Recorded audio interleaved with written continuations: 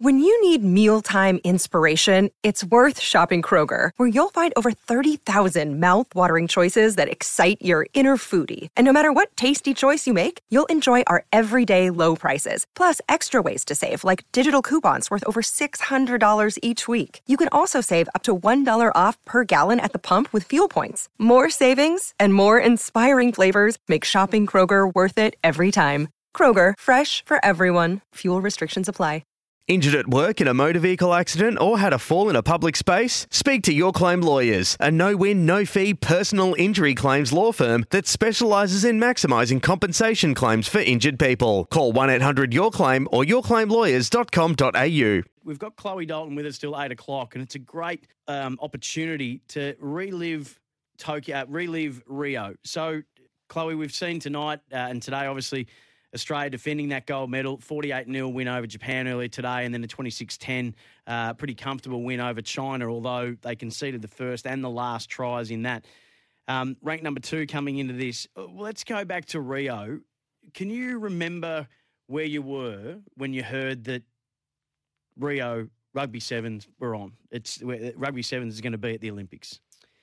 I was actually playing a different sport at that point in time. So I grew up playing basketball and was playing in the WNBL. And when I look back to when I was a little kid and talking about the Kathy Freeman moment, I was 7 years old when she won gold in Sydney.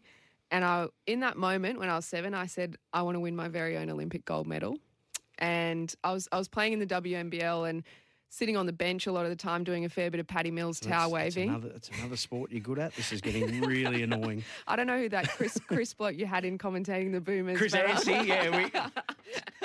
Sorry, Chris, your services are no longer required.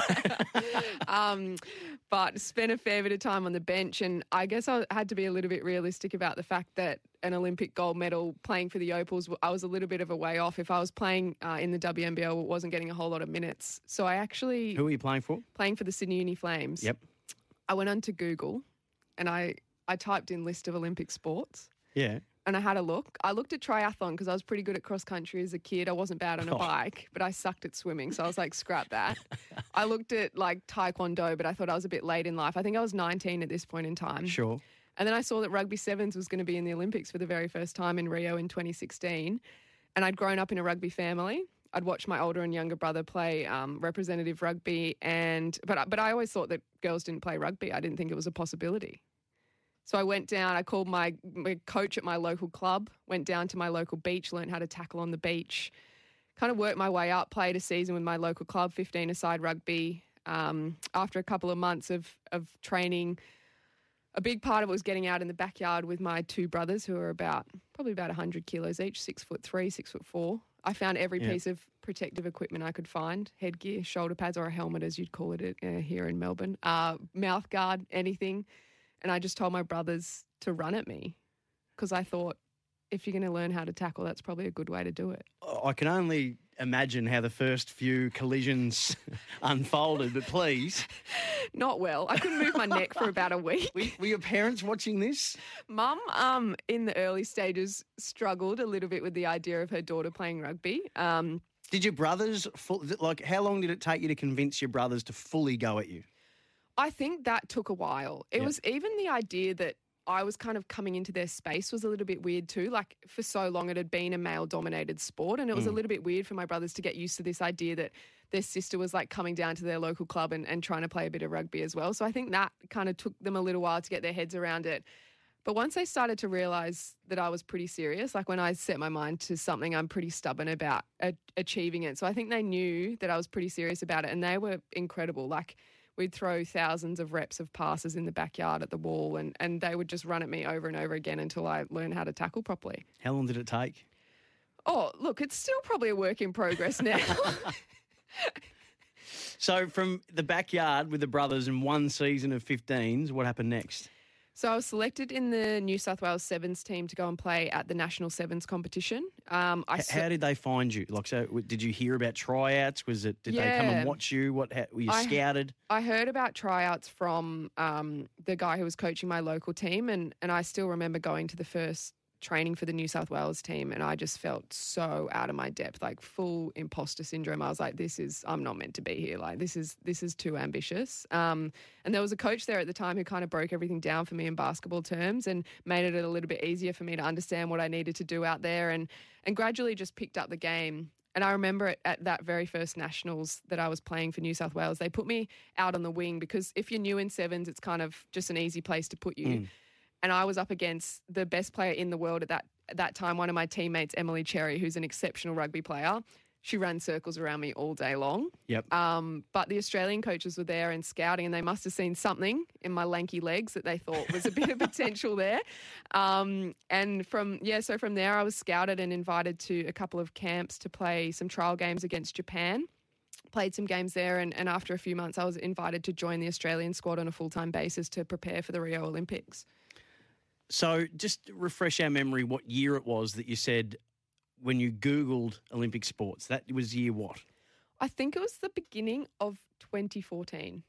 Oh, that is extraordinary. Googling Olympic sports that are happening in 2 years' time and then ending up there. It was way too ambitious, I think. I mean, it worked. You think? This is phenomenal. I am hearing this for the first time and I'm blown away and I'm incredibly impressed. So can you remember when you got told that you were going to go to Rio?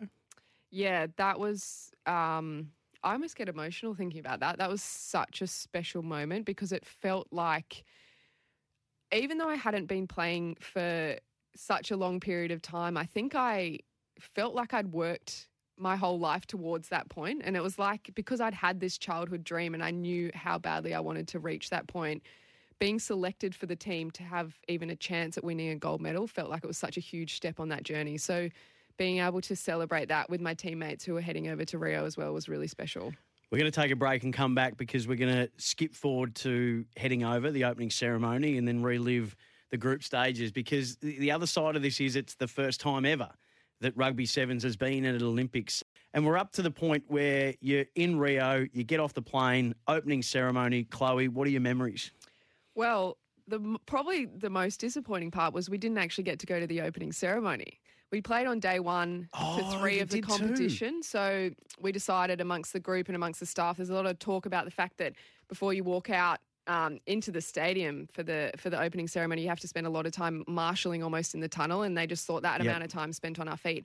I was devastated. Yeah. Because that's such a huge part of it. Like watching it as a kid, I loved seeing Australia walk out for the opening ceremony. So I felt like I was really missing out on a very iconic part of the Olympics. I understood the decision that we needed to prepare for the games the next day. But did you argue the point of it? Did you give the counter view? I tried. I didn't push it too hard because I knew that the gold medal was probably a higher priority at that point in time. Yep. So the group stages, and I've just got the schedule up from that tournament. So you're drawn in a group with Fiji, the United States, and Colombia. And in your points for and points against, your group stage finished at 101 points for and just 12 against. You were absolutely dominant. But a draw with the United States. What were your memories of the group stages? I've actually got a good story about that game against the USA. So we were down and the siren went, but we managed to score a try after the siren. So the score was 12-10. We were down to the USA.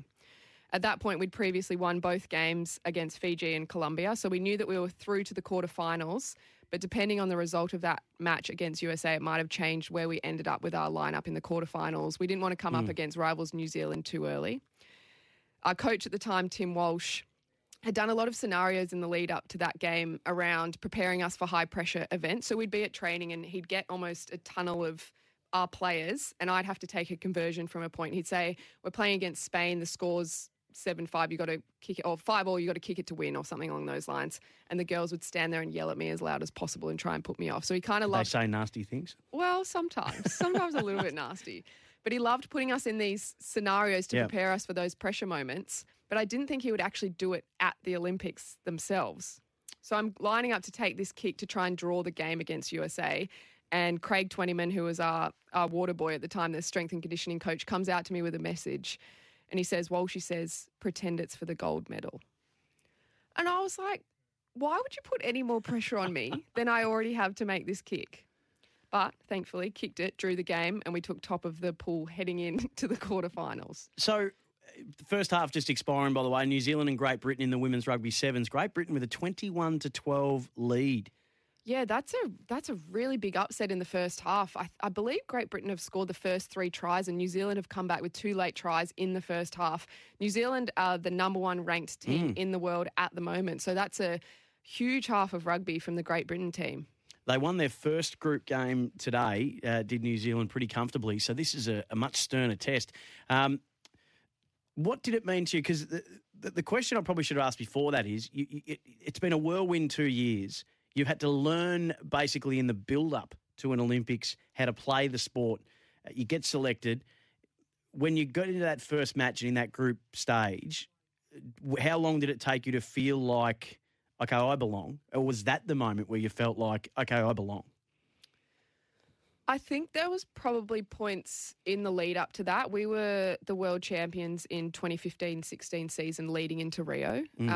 And thankfully, by that point in time, I'd actually earned my spot in the starting 7, so I was able to play a lot of minutes in the lead up to Rio. And I think that really helped me with that sense of confidence and feeling like I belonged out there. And because I was the kicker, I also felt like I was able to contribute a lot to the team from that capacity. I think then heading into Rio, there was still elements where I'd idolise these athletes as a kid who had been to 4 Olympics and had contributed so much to their craft. So there was still this element where I felt like I wish I had more time playing this game. Yep.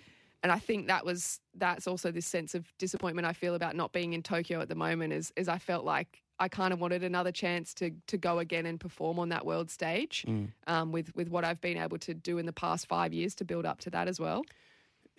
Explain the atmosphere of Rio, because from anyone that's been over there, and like all Olympics, every Olympics is different, but this was on a different level because obviously it's a vibrant, it's a noisy place, but in and amongst packed stadiums and things like that, there was also a bit of resentment from local people about the money that was being spent on something like the Olympics when there's a lot of the country that is in poverty and things. So there was an element of backlash to it. Did you feel that at any stage, or what was the atmosphere like for you guys?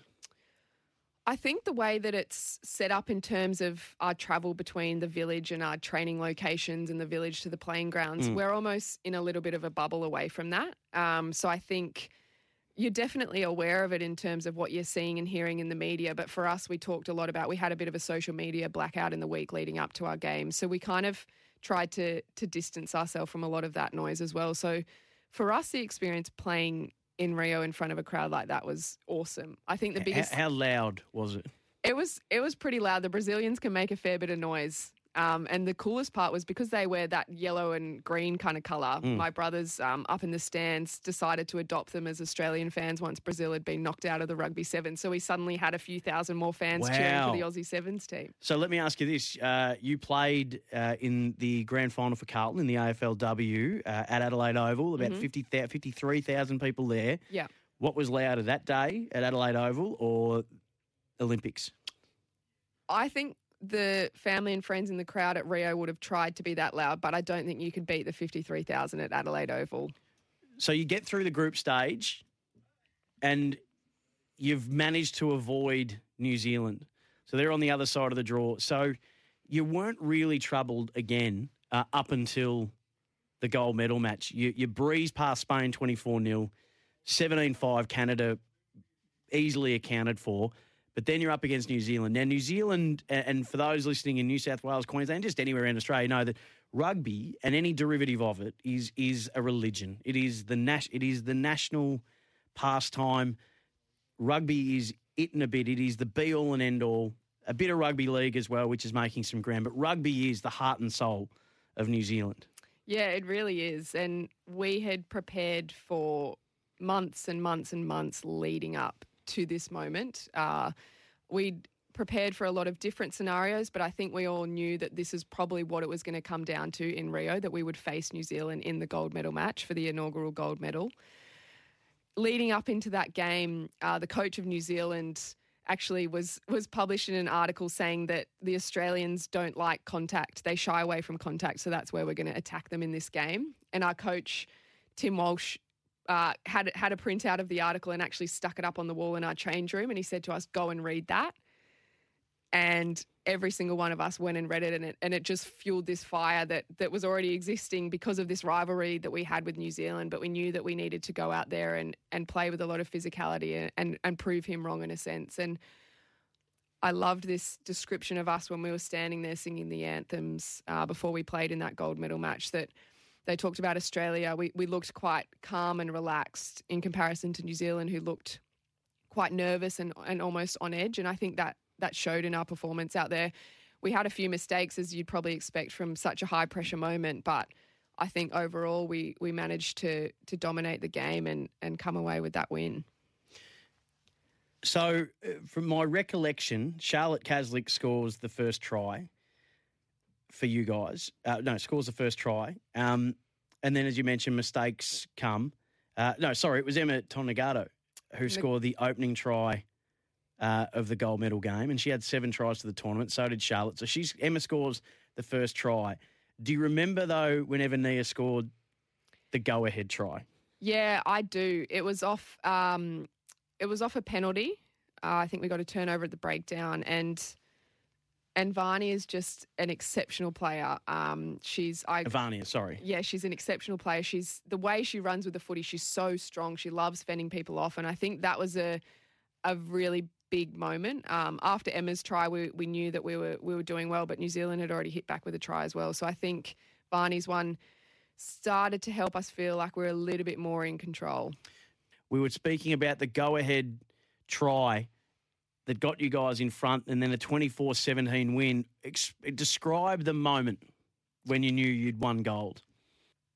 I describe that moment as a feeling of relief. It was really interesting watching Jess Fox today because I feel like it was that similar feeling. And I've actually since heard a couple of other athletes say the same thing. I always thought that winning a gold medal would feel elation and joy and all of these other emotions, but it just was this real sense of relief, like that childhood dream has come true. It was so special. We, after kind of jumping on each other, we were all on the ground, but we all stood in a line and linked arms as teammates, and Alicia Quirk, one of my teammates, had the Australian flag, and we started walking in a line towards our family and friends who were standing up in the stadium.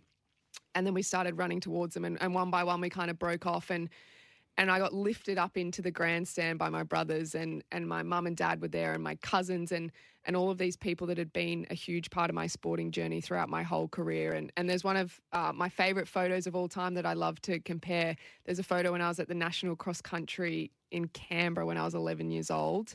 And every single person in that photo of my cousins and aunties and uncles and mum and dad and brothers were all there in Rio with me celebrating that gold medal. Wow. And it was just so beautiful to be able to recognise and thank them for the contribution that they'd made to my sporting career and the way that they had been there every step of the way, whether it was a local competition or playing at the Olympics for a gold medal. It was really emotional and so special having them there for that moment. How did you celebrate? The weirdest part was we had to go so quickly back into the change rooms after playing rugby sevens, one of the highest intensity sports, and put a full tracksuit on. So it was like stuck to our bodies. Little sauna suit, yeah, for the medal presentation. And so got up onto the podium and did all that, and then ended up on my brother's shoulders, and there were beers everywhere. It was a great night. So we all ended up back at one of the hotels having a pretty solid celebration. And you got to go to the closing ceremony after having missed the opening. Yes, I felt like we earned that one. It was pretty cool. It was pouring with rain, so we all had ponchos on, but got to kind of dance, try all these different Brazilian outfits on. It was a great night. And did you get to hang around for the second week? Yeah, that was one of my favourites. I got to go and watch Usain Bolt win his 100, which was exceptional. The same night that Wade van Niekerk broke the record in the 400 metres. That was very cool. Got to sneak in and watch a few other Aussie athletes doing their thing as well. This has been fantastic. Thank you so much for being here tonight. We're going to have you back on during the course of the Women's Rugby Sevens campaign, but we had a free hour where there was, and thankfully that no Aussie event, so this has been wonderful to spend the hour with you. It's an incredible story, Chloe. Thanks for sharing it with us. Thanks so much, Sam. I've loved having a chat. It's been brilliant. Want to witness the world's biggest football game? Head to iCanWin.com.au, predict Australia's score with a crystal ball, and it could be you and a friend at the FIFA World Cup Qatar 2022 semi-finals, all thanks to McDonald's. Maccas, together and loving it. TNCs apply.